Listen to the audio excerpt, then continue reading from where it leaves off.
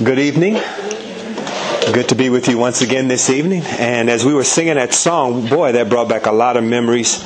That was kind of our theme song 10 years ago when we first came from the States to Scotland, and this new journey into the vast unknown. And there are many times when God really did make a way where there seemed to be no way. And so that was really encouraging to sing that again tonight. How are you tonight? Blessed. Good. Blessed and highly favored. Amen. Good to hear it. We're looking at the life of Joseph again this evening. So if you turn your Bibles with me to Genesis chapter 39.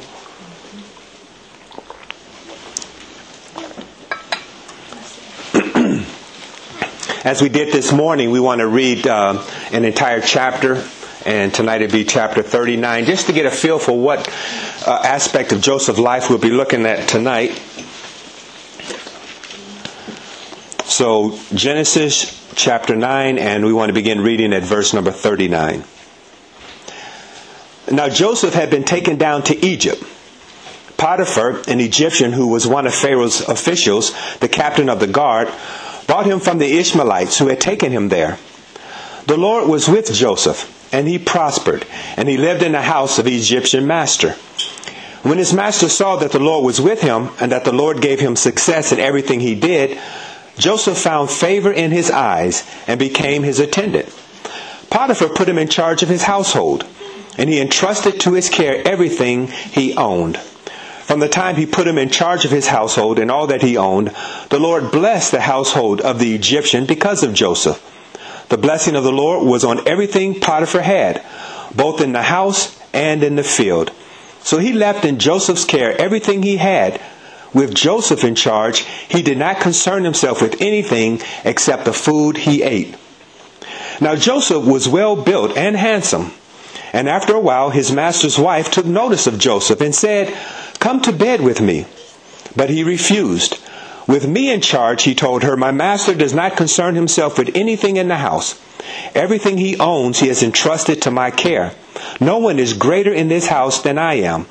My master has withheld nothing from me except you, because you are his wife. How then could I do such a wicked thing and sin against God?" And though she spoke to Joseph day after day, he refused to go to bed with her or even be with her. One day he went into the house to attend to his duties, and none of the household servants were inside. She caught him by his cloak and said, "Come to bed with me." But he left his cloak in her hand and ran out of the house.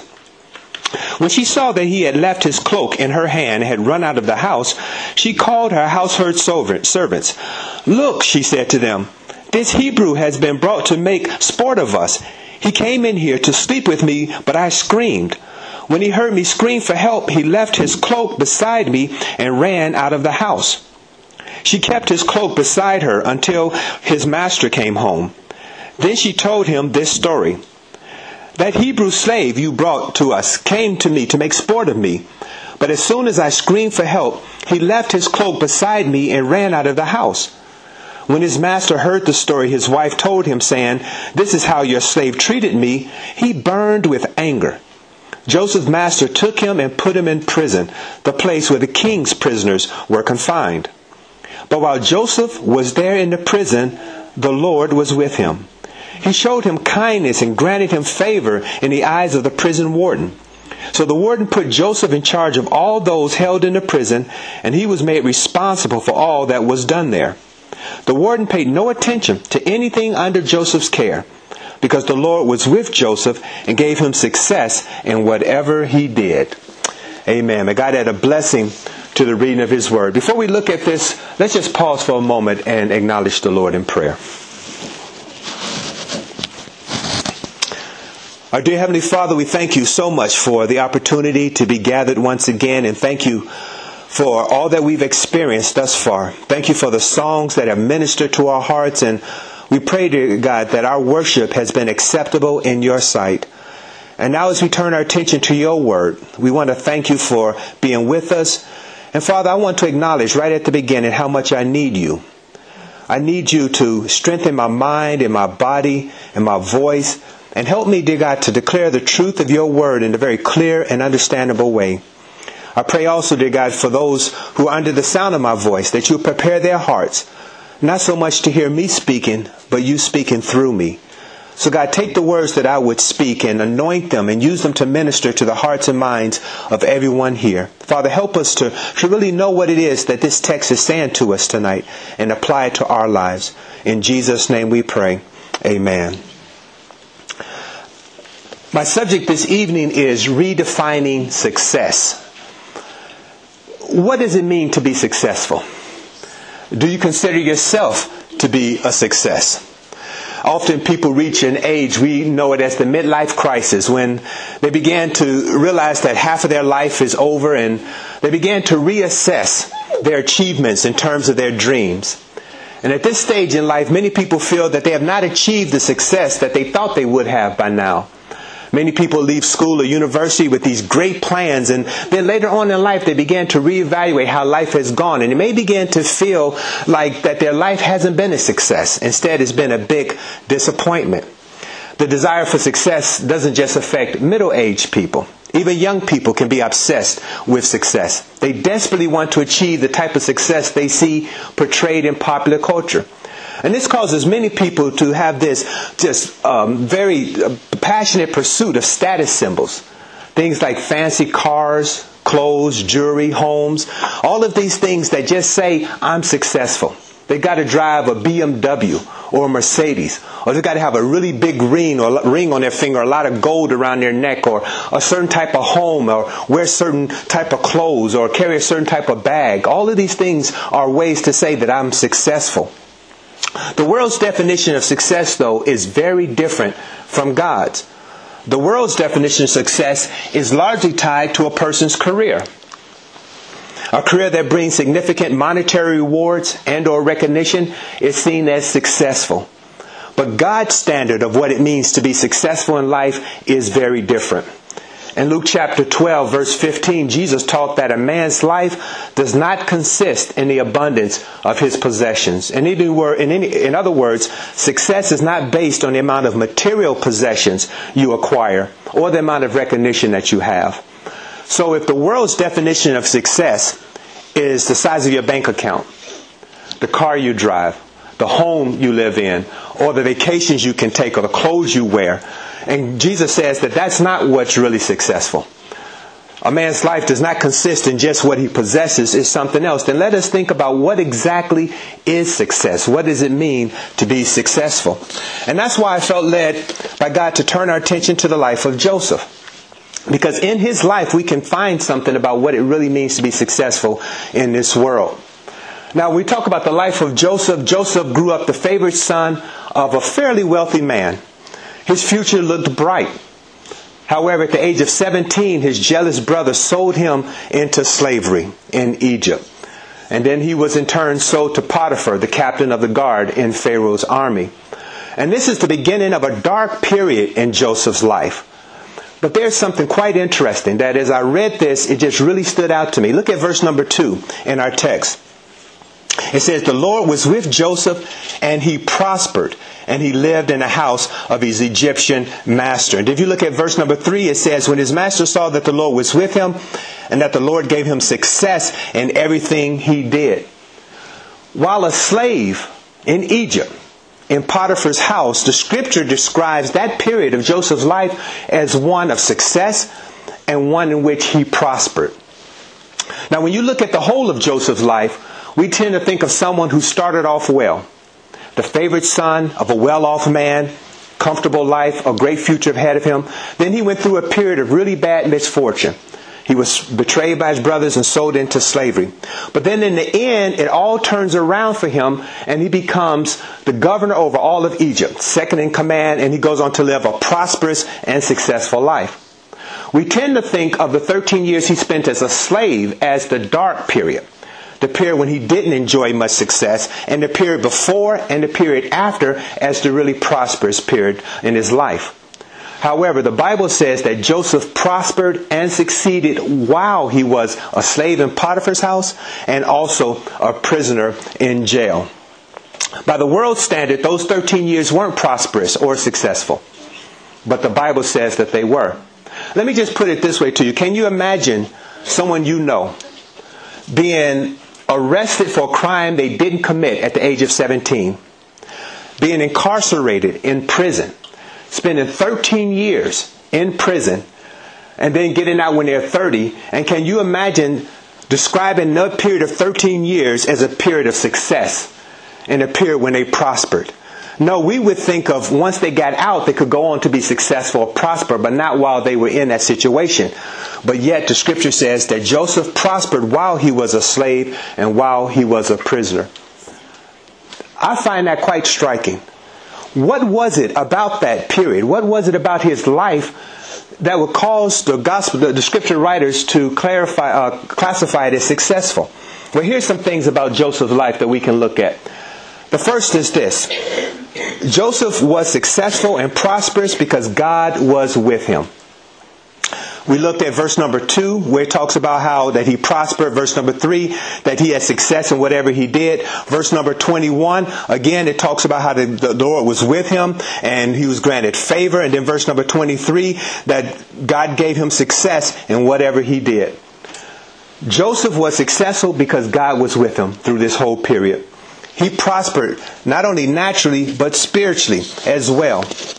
That's the big key of why he was considered successful.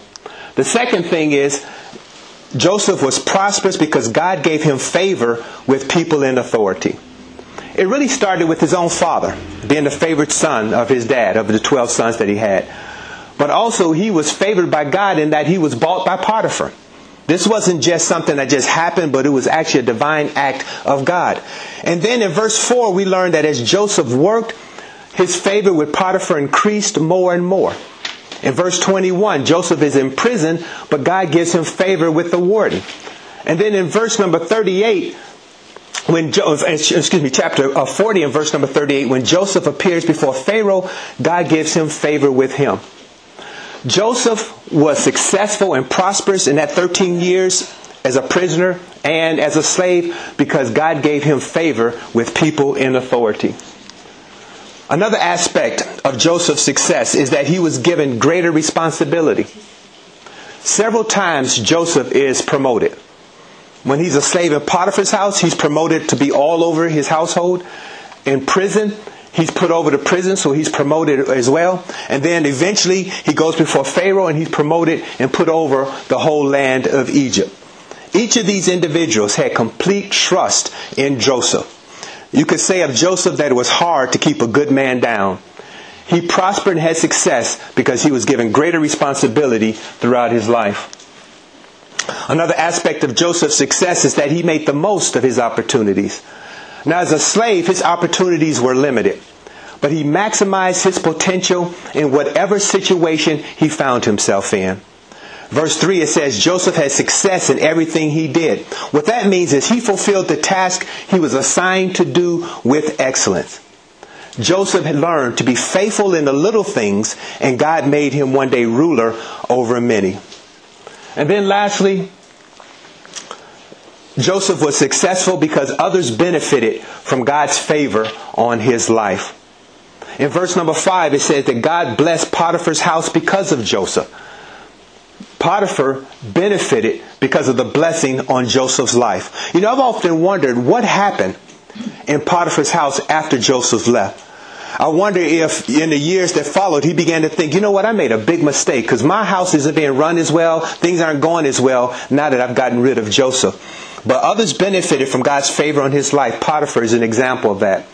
And then in verse number 23, the prison warden benefited from Joseph's life as well, because he was able to just turn everything over to Joseph and let him run it, which was a blessing to him. Then later, when Joseph is called before Pharaoh, the whole of Egypt was blessed by Joseph. Joseph was able to come up with this plan to help them to survive these 7 years of famine.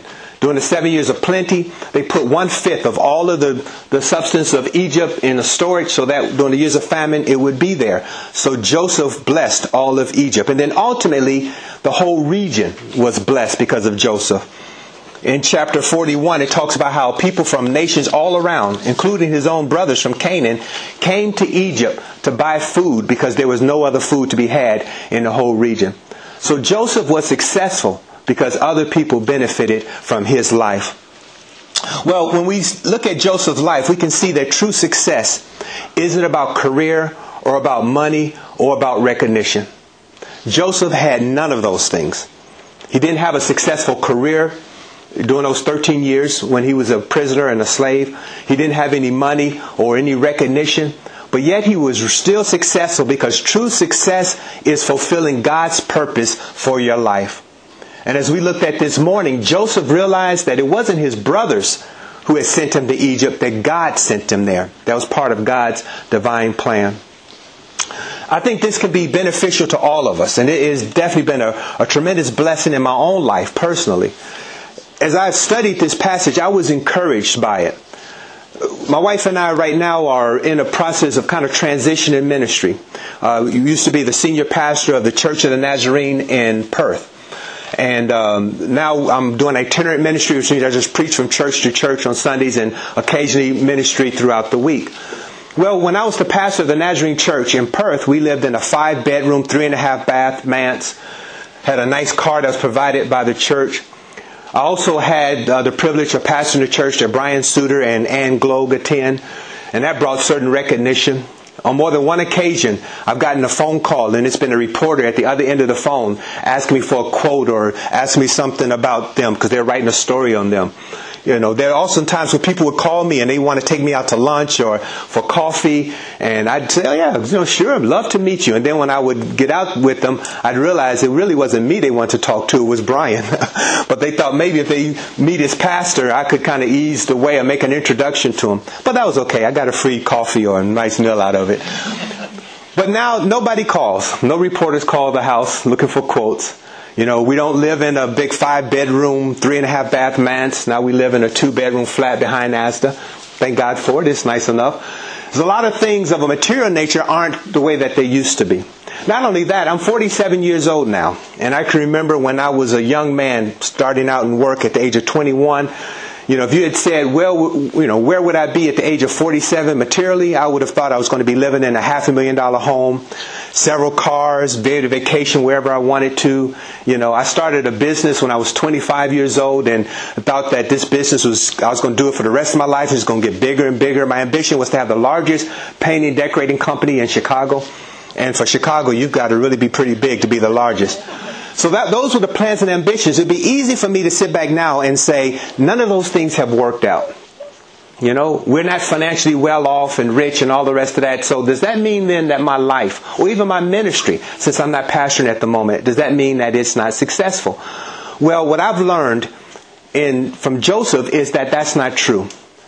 That even in what I might be tempted to classify as a downtime for us, you know, this is kind of the valley, the dark period, and then one day we're going to come out of this and we're going to be back up on top again. And God said to me, no, that's not how it works. You can be successful. You can prosper right where you are doing exactly what you're doing now. It's not about the house you live in or the car you drive or the size of your ministry. If you're pastoring a church of 200 people and there are prominent people in your church, all of that, none of that matters. It's about, are you doing with your life what God intended for you to do? And that can be a real encouragement, not only to myself, but to all of us. Don't let the world cause you to feel that you're a failure or that your life isn't successful because it's not based on their standard. That you don't have the kind of bank account the world says you need to have to be successful, or the type of career or the recognition. God has a very different standard of what it means to succeed. So let's look at what are some of the things that constitute success in God's eye. And we want to make sure we're measuring up to that and not to the world standard. Well, here's one thing. The first thing is develop a relationship with God. This was the true source of Joseph's success. That no matter where he was and what was going on in his life, God was with him. If you are a born-again believer and the Holy Spirit resides within you, you have far more success than many people out there in the world. Greater is He that is in you than he that is in the world. It is better to be a servant of God. It's better to be saved and living for Him than be dwelling in a mansion somewhere and lost and on your way to hell. Amen? Real success is having a relationship with God. And that means that we need to keep God in our plans and ambitions and make sure that He is always the number one priority in our life. speaking of this notion that it's not about material things, but it's about the relationship with God that's most important. Mark 8:36 says that. It says, "What will it profit a man if he gains the whole world and lose his only soul? What will a man give in exchange for his soul?" You know, in the news lately, they've been talking about this actor who died at the age of 51 over in Italy. He had a heart attack, and he's very well known. Probably many people here know him as well from some of the movies he's been in and things he's done. No doubt he's very famous. No doubt he's very rich. But if he didn't have a relationship with God, he's going to stand before God in the judgment. I'm not casting any judgment on him because I don't know his life. But if he didn't have a relationship with God, all of his fame, all of his fortune is not going to matter at all. That success won't count in eternity. Only the things that we do for Christ will last. So that's where real success begins. But you know what that teaches us as well as believers? How many of us have allowed ourselves to be influenced by the world's thinking? So that although we are forgiven of our sins, have a relationship with God through Jesus Christ, are on our way to heaven, and yet we feel deprived. We feel like we've missed out on something. We don't treasure it like the way that we should. We don't treat it like, listen, I don't care about anything else in this world. I have Jesus. There's a song that talks about take the world, but give me Jesus. Is that your attitude tonight? Do you really treasure it and feel like as long as I have a relationship with God, I have everything? Or do you sometimes feel like the non-Christian person who has money and fame and can do all the things they want to do, that you wish you had their life because they've got all of that stuff? Or do you say, no, I'd rather have what I have because what I have is more valuable than what they have? That's the attitude we must have. If you have God, you have everything. Joseph understood this. The source of his success was his relationship with God, and it must be ours as well. When we have a relationship with God, we can prosper truly, not just materially, but spiritually, emotionally, physically, everything. This is what God wants for us. So here's the second point. Live your life as an act of worship to God. Joseph was successful because he was exactly where God wanted him to be, doing what God wanted him to do. It wasn't by accident or happenstance that he ended up being sold into Egypt and then sent to prison. All of that was part of God's plan. So Joseph realized that no matter where I am in my life, if I lose my job, if I'm made redundant, if I, become a widow, if people, denounce me or reject me, whatever happens in my life, as long as I have God with me and I'm where He wants me to be, doing what He wants me to do, then I'm successful. That was the real source. That was another source of Joseph's success. Colossians 3:23 says, whatever you do, work at it with all your heart, as working for the Lord, not for men. So, if you're a school teacher, you're not likely to ever get rich doing that. But if you treat that as I'm doing what God put me on this earth to do, and I'm not working for the council or whoever it is, or the academic system, I'm working for God. This is my ministry to Him. This is what He wants me to do with my life. That's real success. Real success is doing exactly what God put you on this earth to do. So whatever your life's work is, make it about pleasing and honoring God. God has a purpose and a plan for all of us. And some people spend a whole lifetime trying to discover that. And then others discover it early in life. But when you know what it is that God wants you to do, whether it be something significant that brings a lot of recognition or something that doesn't bring much notice, just give it your all and please God with it, and you're successful. A woman who decides to give up her career and stay at home and raise her children, be a full-time housewife and mother, she won't get much recognition on the world stage. People aren't going to give her, accolades for that or say she was really successful. But if that's the calling she feels in her life, and she pours her heart and her soul into her children, into her family, and make the best home she can, when she leaves this earth and stands before God, He will be pleased with her. If she has a relationship with Him as well. If she just does that as a ministry to God, then it doesn't matter if she never made much money in this world or much recognition. Just spend your life doing what God wants you to do. The real challenge for us, though, is that we can allow ourselves again to be influenced by the world's view and judge success by what others have accomplished. You know, we look at what they have and say, wow, compared to them, I'm not doing so good. Or, you know, wow, I graduated with that person and look how much success they've had and I don't have that. Don't judge by other people. Just be the best you can be. You know, if your job is to be a bin man, then do that with all of your gusto. Do that as a service to God. Understand this is what God wants you to do with your life, and that's successful. Be pleased in it. If you're a teacher or a doctor or a fireman or a lawyer, whatever it is you do it unto the Lord. And if you're doing what He wants you to do, then you'll be successful. Here's another key to being successful in our lives. Live your life to bless others. Not only do we want to develop a relationship with God, make sure if you don't have God in your life, you're not successful no matter how much money you have or what you have in terms of material possessions. Live your life as an act of worship to God. Don't just look at worship as what you do on a Sunday in church like we just did a moment ago, but every moment of every day, everything you do is an act of worship to God. But then live your life to bless others. I love how the whole region was blessed by Joseph. Not just himself or his family, but nations all around. How much is your life blessing other people? Judge your success not by how much your life has improved, but how much your life has helped to improve the lives of others. If you've done well for yourself, are there other people who have done well because of you? It's not enough just for us to do for ourselves. We need to make sure that we are helping others, as Joseph did. If your main goal in life is to acquire as much stuff as you can, it reveals a real poverty of ambition. You understand what I mean? That if somebody, their number one ambition is, I just want to get as much stuff as I can. Much money, cars, clothes, jewelry, fancy vacations. That's all I want in life. I mean, that's no ambition at all. Real ambition is to say, I want to help as many people as I can. I want to be a blessing to as many other lives as I can. I want to use whatever resources God has given me to be a blessing to other people and to improve their lives. A life of service is the best life there is. That's a truly successful life. I thought of it this way.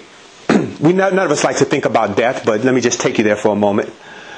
If when you die, the only people who were allowed to come to your service were people whose lives you had touched, how many people would show up? That's the only people that could come. Nobody could come except the people whose lives you had touched, who you had enriched in some way. How many people would show up? We want to make sure we're living our lives in such a way that it's not just about me. Not just about me and mine even. Me and my family. But am I sowing seeds into the lives of other people that will live long after I'm gone? That's a really successful life. But if a person's whole success is just about what they own, that's no success at all, because they're going to leave every bit of it behind. How many lives have you blessed? When you bless others, your influence will outlast you. A great example of this in my life was my own dad. My father died suddenly at the age of 48 many years ago now, and I hadn't really appreciated, I loved him and I appreciate him as a dad, but I hadn't really appreciated the impact he had on other lives until he passed away. And it was in the weeks and months and now even years since he's been gone, when others have testified about the influence Brother Starks had on their life, that I've come to really understand what my dad's life was about. The day my dad died, I doubt he had $1,000 in the bank. You know, he was working for me in the painting company, as a matter of fact. He'd kind of starting a second career because he had given up his job driving the buses in Chicago.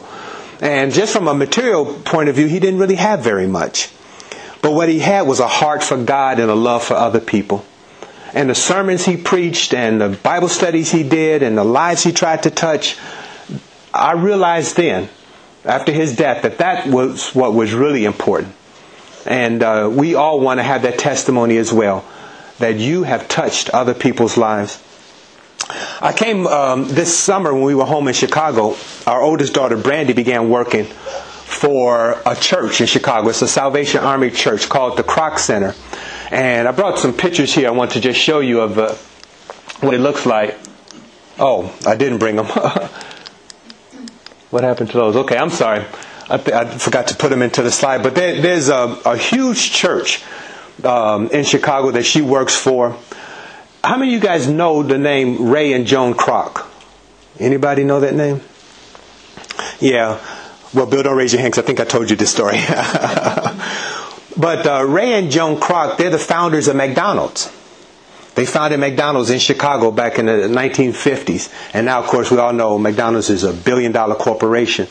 Well, both Ray and Joan are deceased now.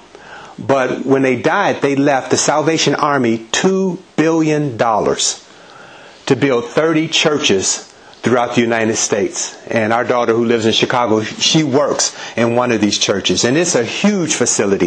If you have a chance, go on the internet and just Google Kroc Center, Chicago, Kroc, and you'll see it. It's got an indoor water slide, basketball courts, a full gym, all kind of, it's just fantastic. It cost $30 million to build this one, and they're going to build 29 other ones throughout Chicago. And I thought about how fantastic it was that this couple had been blessed to accumulate enormous wealth. And when they left this earth, they left $2 billion to a Christian organization to build churches as community centers throughout the United States. That's a great legacy. That they would not just take that money and just give it to their family or use it for some other cause or do like some people do, leave $2 billion to the cat house or something or whatever, but something that would really make a difference in people's lives. Now, you and I may never have an opportunity to do something quite on that level, but wouldn't it be fantastic to leave some kind of legacy behind, even if not just monetarily, but through your efforts and your work and the seeds you've sown into other lives that will be a blessing to people for generations to come? Maybe someone that you lead to the Lord will then go on to lead many other people to the Lord. Or maybe you'll work in this church in such a way that your influence and your efforts and stuff will just outlive you and be a blessing in this community long after you're gone. That's what real success is. Several years ago, a good friend of mine from Chicago came over to visit, and it was his first time here. And we went into the local Tesco so he could buy some things, went to the shop. And a funny experience happened because when we got up to the register there, the till, the lady told him how much his food was, and he pulled out American dollars to begin to pay for it. And she looked at him like, I can't take that. He said, oh, you don't take dollars here? And I was like, no, man, here, I'll pay for it, and you just, give me some money when you exchange your money. But his American dollars were no value here. You can't buy anything with them. You have to go and get them changed into British pounds. Well, it's the same with natural success and spiritual success. There's going to be a lot of people who've accumulated great success in this world that gets them a lot of doors open for them in this world. Gets them recognized and respected. But they're going to get before God and realize that currency is no good in heaven. The fancy house, the fancy car, the bank account, none of that's going to matter. God's going to say, what did you do for my children? What did you do for me in this world? How did you advance the gospel? And they're going to say, but I built a big company. Well, that means nothing in eternity. Or I was really famous. I was a big actor or singer. That means nothing in heaven, in eternity. What really matters in eternity is the things that we do for God. The relationship we have with Him. The way we live our lives for Him. And the way we bless other lives. So, we're talking about redefining success. Based on God's standard, are you successful? Do you have a relationship with Him? Do you live your life as an act of worship to Him? And are you doing your absolute best to bless other people with your life day by day? Ultimately, all of us, we want to leave this world with this, hearing these words. I think about what heaven might be like, and I can only speculate. The Bible doesn't give us details on it. But I do imagine that one day we'll stand, because the Bible says this, one day we'll stand before God in the judgment. And what I want to hear Him say is, well done, my good and faithful servant. Enter into the joy of the Lord. Amen. If we get to hear those words, then we have been successful. We've done what we needed to do. And it doesn't matter what you do in this world. If you get to the end and He says, depart from me, you workers of iniquity, I never knew you. you're going to wish that you had turned your life over to God and used it to bless Him and bless others. Amen. Well, since this is supposed to be a Bible study and not a preaching sermon, I always on Sunday nights just like to give people a chance to ask questions or make comments. Any questions or comments about what I've had to share tonight?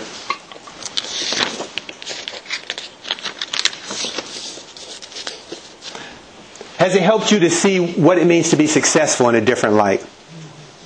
Yeah, so maybe you go home and you look at your bank account and you start to feel bad, but remember, that's not true success. It's the things that you're storing up in heaven that makes the difference. Amen. Well, let me just close out with the word of prayer and then I'll hand it back over to you, Graham, if that's okay? Okay, let's pray. Dear God, thank you so much for tonight. Thank you for Joseph's life and the encouragement that we get from it. Father, I just thank you that how you've just have revealed that to us, that Joseph was successful and he prospered even in what we would call a very difficult situation. Help us to have that kind of success. Success that doesn't change based on our circumstances or our surroundings or what's happening in our life, but a success that's based on our relationship with you, how we live our lives, and how we bless others. Father, I pray for everyone who is here that we'll take this word away from us and really meditate on it and begin to think about our own life. And are we measuring up to your view of success? And are we doing the things that please you? Father, if there's anyone here who doesn't know you as their Lord and Savior, I pray something's been said tonight that will really cause them to turn their heart to you before it's too late. Father, help those of us who are believers to really celebrate and appreciate the wonderful privilege we have of living in relationship with you. Help us never to feel like somehow we're deprived or we're missing out on something or we don't have all that we should have because we don't have the world's goods or the world's view of success. Father, help us to honor our relationship with you and know that's what really counts. So Father, just bless you and thank you for our time here tonight. In Jesus' name we pray. Amen. Amen. God bless you.